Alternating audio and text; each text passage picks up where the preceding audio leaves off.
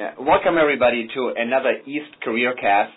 I am your host, Stefan Leichler, a trauma surgeon at VCU in Richmond, Virginia, and I am very excited to have two speakers today. Laszlo Kirali is a professor of surgery and trauma surgeon at the Oregon Health and Science University, and he will interview Dr. Albert Chi, an associate professor and also trauma surgeon at OHSU, and also an accomplished biomechanical engineer that is helping those that have lost limbs due to trauma and helps them with amputations and amazing technology. Very excited about this interview. Welcome, everybody. Thank you, Stefan. This is Laszlo Kirali, and what we want to talk about today is a little bit about engineering and engineering research in the setting of a surgical career, which I think is becoming, unfortunately, somewhat more of a rare path. And I'd like to introduce Dr. Albert Chi. He received his undergraduate degree in Arizona, and then he completed his master's degree in biomedical engineering at Arizona, and then finally completed his MD at Arizona as well. He did his residency in Tucson, and then completed his fellowship at the Baltimore Shock Trauma, and then he joined the faculty at Johns Hopkins in 2010 before finally moving to the Oregon Health and Science University at the Division of Trauma, Critical Care, and Acute Care Surgery in 2016. He has an interest in biomedical engineering throughout his career, and I think he's done some mind-blowing work in advanced bionic prosthetics. He was even featured in a TED Talk last year. And I have to say, Albert moved here in 2016. He's a fantastic partner, but he's a greater friend. And just like, for example, this week I was deathly ill, and Albert just stepped up and covered my trauma call, which I very much appreciate. But what we want to get to is talk about his latest advances. He's most well known for leading a team that developed an extraordinarily bionic prosthetic. And for those of you unfamiliar with his work, maybe in your own words, Albert, can you tell us about this upper extremity prosthetic that's been one of your career highlights? Yeah, for sure. I came to OHSU recruited to start something called a targeted muscle reinnervation program. And what it is a unique surgical procedure that takes the nerve endings from a person who's had an amputation, and we reroute them to redundant residual muscles that are still present. So essentially, we reroute the nerve endings that have all the neuronal information that has information of the missing limb and reroute them to muscles that are still present. And what that means is we can actually control advanced prosthetics simply by thinking of those intuitive movements. And you have a patient that you've developed a pretty deep connection with that had one of your original bionic prosthetics. Is that right? That's right. Johnny Matheny, who was my first TMR patient and Hopkins' first TMR patient, he really is a pioneer in so many ways. Not only was he the first person to have this procedure done at Hopkins, but he was also the first person to be able to take the world's most advanced prosthetic limb system, the modular prosthetic limb system, home for long-term use. All right. And he still has that? You know, the study has ended. He does have a take-home advanced prosthetic device that's commercially available. We're actually developing a 3D printed advanced prosthetic device for him currently, and hopefully it will be done within the beginning of the year. But the fun thing is with that MPL that he took home, which is the modular prosthetic limb, he really took things to a whole nother level. He was practicing individual finger control, and there's some videos out there too that Johnny actually during that year learned to play the piano. That's incredible. And what I want to get to a little bit is how this all started. And so you not only received your undergraduate degree in biomedical engineering, you also pursued and caught a master's degree in biomedical engineering. And then what was your first influence into this field? You know, I got to tell you, I always tell people I have the best job in the entire world. I get to combine both my passions of engineering and surgery, and the way it got here, I mean, it wasn't a total straightforward path. I mean, I come from a background of two mathematicians. My father has a PhD in math. My mom has her master's in math. And first-generation immigrants, and they always really pushed math and engineering.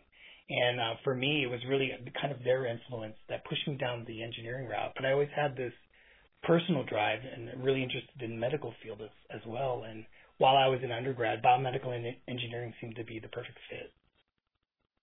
That's So that's interesting. Was there one, because I did theoretical mathematics, but that means I don't really develop anything constructive or executable. So there's a difference there. But was there a person that really kind of like set this in motion early on, even before medical school? Oh, before medical school. Really, it was one mentor in particular. It was Andy Schwartz, who was at the University of Pittsburgh now. And he was taking time between the Neuroscience Institute in San Diego and traveling back and forth between Arizona State, where I was getting my master's, and I was the first graduate student that he took in his lab. And Andy was looking at brain control with prosthetics and looking at how the motor cortex, specific for hand movement, responded when you moved in three-dimensional space. And really, it was Andy that opened my eyes to this connection of biology and neuroscience and the connection with engineering. And it was within that lab. Andy's work is incredible that, I've worked hard for him, ended up going to medical school, but things come full circle when I ended up on the East Coast and then reaching out to the Johns Hopkins Applied Physics Lab before I took my position. Andy was actually working with the DARPA Revolutionizing Prosthetics Program and actually used a lot of the things that we were working on in the lab when I was a graduate student. Fast forward 12 years and applying that to human beings, looking at this as a method to help people with neurodegenerative diseases control prosthetics by using their minds simply by thinking about it. And so for a lot of our younger surgeons out there, I think it is kind of rare for biomedical engineer students that go into medical school to really utilize their degree. Did you do anything during residency and fellowship to kind of push this project along? Because what's incredible is if you look at it, you first had these kind of inclinations over 20 years ago, and you've maintained that for 2 decades. Yeah, To throw it from my side, just guys, and you obviously are much smarter just hearing about your math experience. I kind of feel like I shouldn't even be on that interview. But I was wondering, how did you realize or decide that general surgery and then also trauma surgery is the way to go? I'm thinking different routes. There's orthopedic surgery, neurosurgery, I guess. You could even think PM&R, looking at your patient population. What got you on track to combine that with a trauma fellowship? I got to tell you, it's really just the right place, right time with incredible mentors that I've had. I've had incredible engineering mentors and then incredible surgical mentors. When I was in Arizona, Peter Ree, who was a naval surgeon who was our division chief at the time, he really influenced me to go into trauma, and not only trauma, the military as well. It was Peter's influence why I chose, when I joined the reserves, I chose the naval branch. And then from there, really using that engineering background, and the whole motivation is really bringing advanced technologies to help people with traumatic injuries, and not only traumatic injuries, but our wounded warriors returning home who have lost, basically, have given limb to protect our freedoms. And really it was that kind of motivation that is the basis of the drive for surgery and engineering for me. Great. And so you kind of have these influences from your mentors, but a lot of times you really don't have the resources or the time to really kind of execute some of your thoughts until you become faculty, just because your schedule is somewhat dictated during residency and fellowship.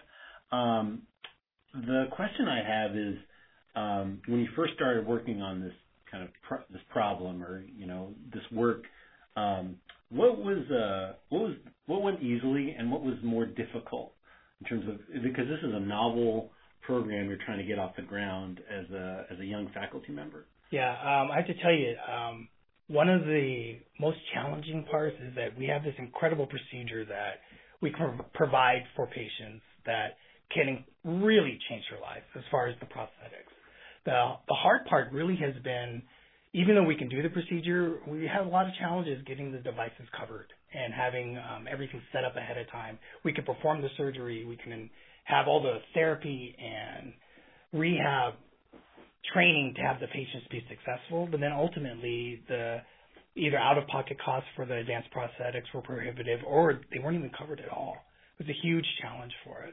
And I'm really proud to say that, it's been an uphill battle, but our first OHSU TMR patient had the first commercially insurance pay for the DECA arm, which was another parallel arm that was develop out of the DARPA RP program that's commercially available. And then since that time, I've had another patient have it paid for by insurance as well. But it is frustrating. It's a battle that we're fighting all the time, but I do feel like it's getting better. Great. And then it sounds like your mentor were able to reconnect with on the East Coast, and so that was kind of fortuitous. Right? Really, it's just been not burning any bridges and maintaining all those relationships that brought me to where I am. I mean, if it wasn't for my master's degree, I don't know if I would have got into medical school with that background and bringing that diversity to my medical class.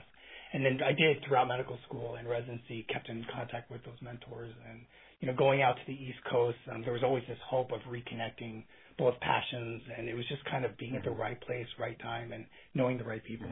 Is there any lesson you learned that maybe you would have done a little differently at that start of your career? There's been so much media kind of involved and excitement. There's been, interest in 60 Minutes, Smithsonian, and all these different things that sometimes the media can kind of distract from the science itself. But at the same time, it does have its benefit, getting exposure, maybe even identifying philanthropic and foundation donations and things that at times maybe spend more time on the science than to get kind of pulled away and attracted to kind of the glitz and glam. And with this specific,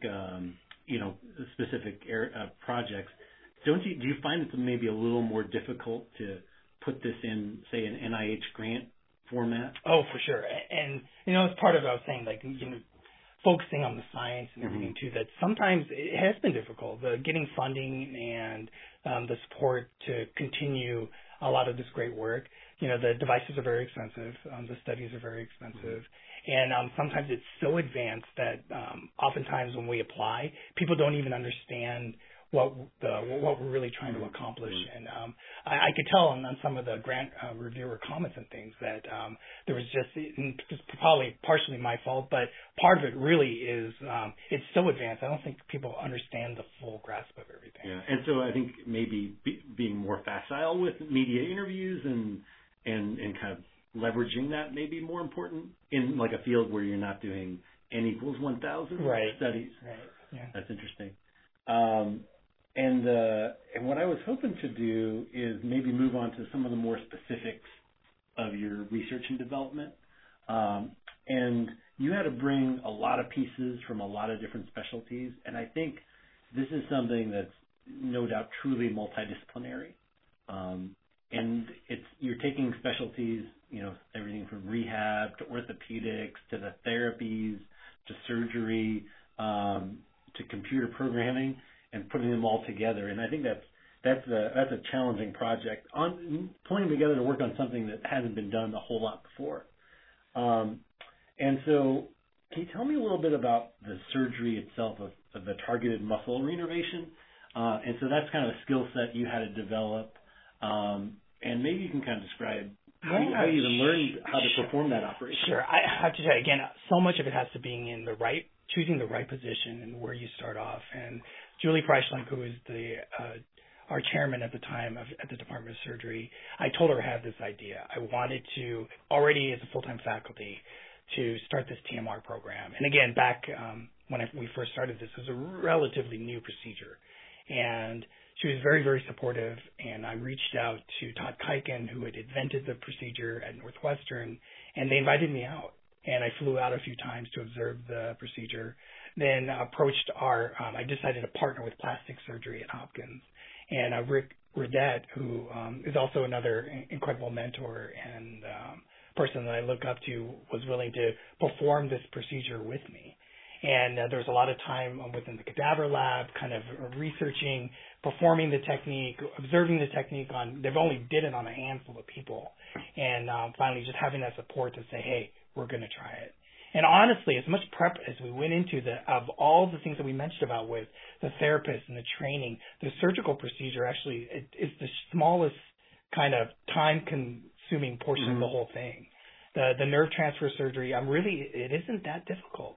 Any plastic surgeon, hand surgeon do these nerve transfers all the time. It's really that thinking out of the box of being able to transfer nerve endings that have the information that has information of the missing limb and transferring them to residual muscles that are still there. Did you have any barriers? Sometimes we work in silos and people are very territorial, about, what's this trauma surgeon doing, trying to transfer nerves? That's in my wheelhouse. Was there any of that? My motto has always been just be an open book and share it and not be that protective individual. The great thing that even though maybe I didn't have the classical training for plastic surgery or hand surgery, we brought the engineering aspect, and it really did take someone to bridge all of those different specialties together to really have the program be successful. And right now at OHSU, if there's a traumatic amputation or something like that, one of the things I do is I call Dr. Chi and I say, what can we do for this patient? And now we're actually doing some of these operations at the index amputation. Is that right? I mean, it's a really exciting time for us at OHSU. We've gotten together with the orthopedic surgeons within the trauma division, and TMR not only helps you have advanced control for advanced prosthetics, it's been shown superior to any kind of virtual therapy or rehab therapy or even medication therapy to prevent phantom limb pain and aroma pain. So it's actually now our standard of care for all the trauma patients that come in. We do recommend TMR for them on the same admission or even at time of amputation. Yeah, and then just as a side, one of the things I've noticed is we have these patients, and it's a terribly traumatic event to lose an extremity. But I think just talking to Albert, some of these patients kind of see what's possible in the future, and that's a big step in the right direction. I think that makes a big difference, even just kind of hearing about what will be possible in the future. Another fun thing that is coming out of OHSU and the lab right now is how we mentioned earlier that struggle of having prosthetics reimbursed and that kind of hurdle for patients of being able to pay the copay and out-of-pocket costs. We're actually developing 3D printed prosthetics here in my lab. And we are using the same type of advanced control, everything we've learned from the studies we've done with the modular prosthetic limb, and apply that to 3D printing, developing our own advanced limb that is very affordable and accessible to anyone. Great. On that line, you tell the story about the young man that came in and you gave him a 3D printed extremity. Yeah. I thought that was extraordinary. A lot of the 3D printing, so I almost consider it disruptive technology. The application of 3D printing to prosthetics really came out of the need for the lack of accessibility for children. Because you can imagine these devices are so expensive. Children are growing so rapidly, month to month. Every 6 to 9 months, they need a new prosthetic device because they've outgrown their old one. And back in 2010, someone used a 3D printer and printed a very kind of basic body-powered device. And when I first came to HSU, there was a young child who was born without a limb with congenital limb loss, and it was one of the first kind of fun philanthropic projects we did. But we built him an arm that was uniquely designed, which came out of my lab, and delivered that to one of the Oregonian residents. And immediately putting this arm on, he was able to hold a phone. He started texting his mom emojis. We also got him a little scooter, and he was riding his scooter in the hallways and things. So it was very rewarding. Yeah, and he wasn't really able to ride a scooter before. No, that, not right? at all. Yeah. That's amazing. Yeah. What about us? I was just wanted to briefly chime in because, you were talking about how if somebody comes in with a traumatic amputation, you're kind of the surgeon on call, essentially 24/7, I guess, any day if that happens. How else do you include that in your practice? Just what percentage is kind of standard, I would almost say, trauma surgery or ICU? How much time is you doing research in the lab and doing those operations? Or is it just really hard to quantify because it just depends on the demand? Yeah, usually I'm a full FTE trauma surgeon with emergency general and trauma critical care. And often my elective practice will get referrals from all over the country for the TMR portion. And I have to tell you, upper extremity loss, as incredible technologies that we have to help those, they're not that frequent. So there's always time when the cases do come up to dedicate to that patient. But we've been averaging about 1 to 2 cases at least a year within OHSU, and then we get the outside referrals as well. The next question I had about technology is osteointegration. And so this is kind of a, you have an actual metal bar out of the bone, so it actually makes it much more natural, makes the prosthetic, fit well. You don't need straps, and that's a big advance, and that's something that requires collaboration with orthopedics, I believe. Yeah. Is that right? Yeah, it's kind of fun. We just recently, last month, had Ricard Brendermark, who invented osseointegration. And again, just like Laszlo said, it's a intramedullary rod that is externalized, that's implanted in the bone that allows for the attachment of prosthetic devices. And I'm really excited to say, we brought Ricard out here and we had talks with hand surgery and orthopedic surgery. And again, kind of bringing in advanced technologies and the rehab and all the different knowledge to make sure patients are successful. But we're currently in talks about collaborating and bringing osseointegration here to OHSU. And another plug would be Johnny Matheny, who was that first patient that we were talking about earlier that I performed TMR on, and was the first person in the U.S. to have an upper extremity osseointegration implant as well. Yeah, that's a big advance. I still understand how it doesn't get infected. But, yeah, there are clinical trials out right now. Yeah, it's amazing.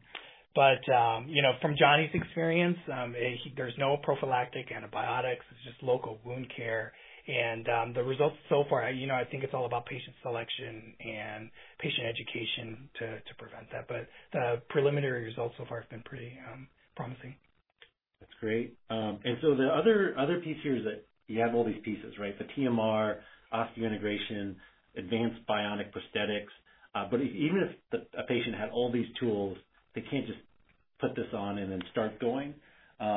They require a lot of therapy and training to get that off the ground. Yeah, I have to tell you, Laz, I think you nailed something that people can perform the procedure. And again, I said it's not from the skill set within, plastic surgery and even hand surgery and orthopedic surgery or neurosurgeons.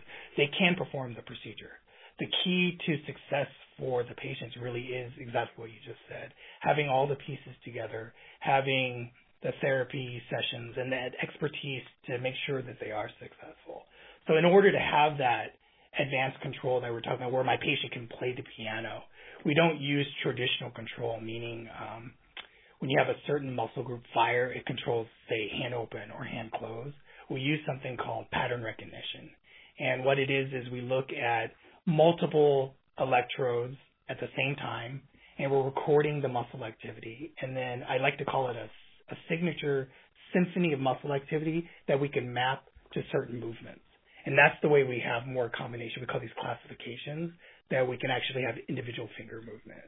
So if that's the goal, is to replace and restore the function of the natural human arm, it really does take all that expertise together for the patients to be truly successful. And so the other part is that you're waiting for, I think even in the best of circumstances, it's probably months or not years of approval. And so one of the things we're using now is virtual reality, right? And so there's some virtual reality glasses that are sitting in Albert's office. I suspect some of it involves video games, but part of it is actually using this technology even before they have any of the operations. Oh gosh, we have the patients come in and even before surgery and after surgery come and practice these neural reconnection reinforcements before we ever have to spend a dime. We can use these patterns and actually perform either activities of daily living or perform certain tasks in a virtual environment. And again, using what I like to call virtual rehab, reinforce those neural connections in a virtual world before we even put the device on. And then this kind of component has been truly the reason why we've been so successful. And that's even branching out to other applications, not just amputees, right? Patients with nerve injuries, they can retrain other segments. Is that right? Yeah, absolutely. So I'm really excited to kind of talk about this portion of it. The lab has kind of gone even a new direction other than just prosthetic devices. But we've been using, exactly like Laszlo was referring to, this virtual environment for people with brachial plexus injury. We're thinking about expanding even to stroke, that where the neural projections to their muscles are still present. They're just not strong enough in order to either compensate gravity or actually perform full range of motion, but we can use that muscle activity and translate full range of motions in the virtual world. And not only that, whatever you see in the virtual world, I could potentially extrapolate that information and put it into an exoskeleton that could even act as an assist device. And I'm really happy to say we're currently working on a prototype for an exoskeleton for an individual that had a brachial plexus injury that will give him full shoulder, elbow, wrist, and hand movement. That's incredible. The one thing about software engineers is that they do sometimes speak a different language. And I think it's not really them speaking a different language, is that we sometimes ask them to do what's impossible. Yeah. And has that been a struggle in terms of that collaborations with software engineers? I have to tell you, I still have an appointment with the Johns Hopkins Applied Physics Lab, and all of the software and everything that we've worked on for the last over a decade now, it's all open source. And we were talking about the silos and everything. Yeah. And my personal opinion is, in order for anything to advance, that we need to be open. Have everyone who's willing and wants to collaborate, allow them to collaborate and really push the technology forward. So a lot of the control that we're using, we're still using all of the advanced control systems that was used to develop this $250 million arm with our 3D printed arm that we're building for a couple $100. So it's an incredible time we live in, really. Like accessibility to software, accessibility to information, those little control boards.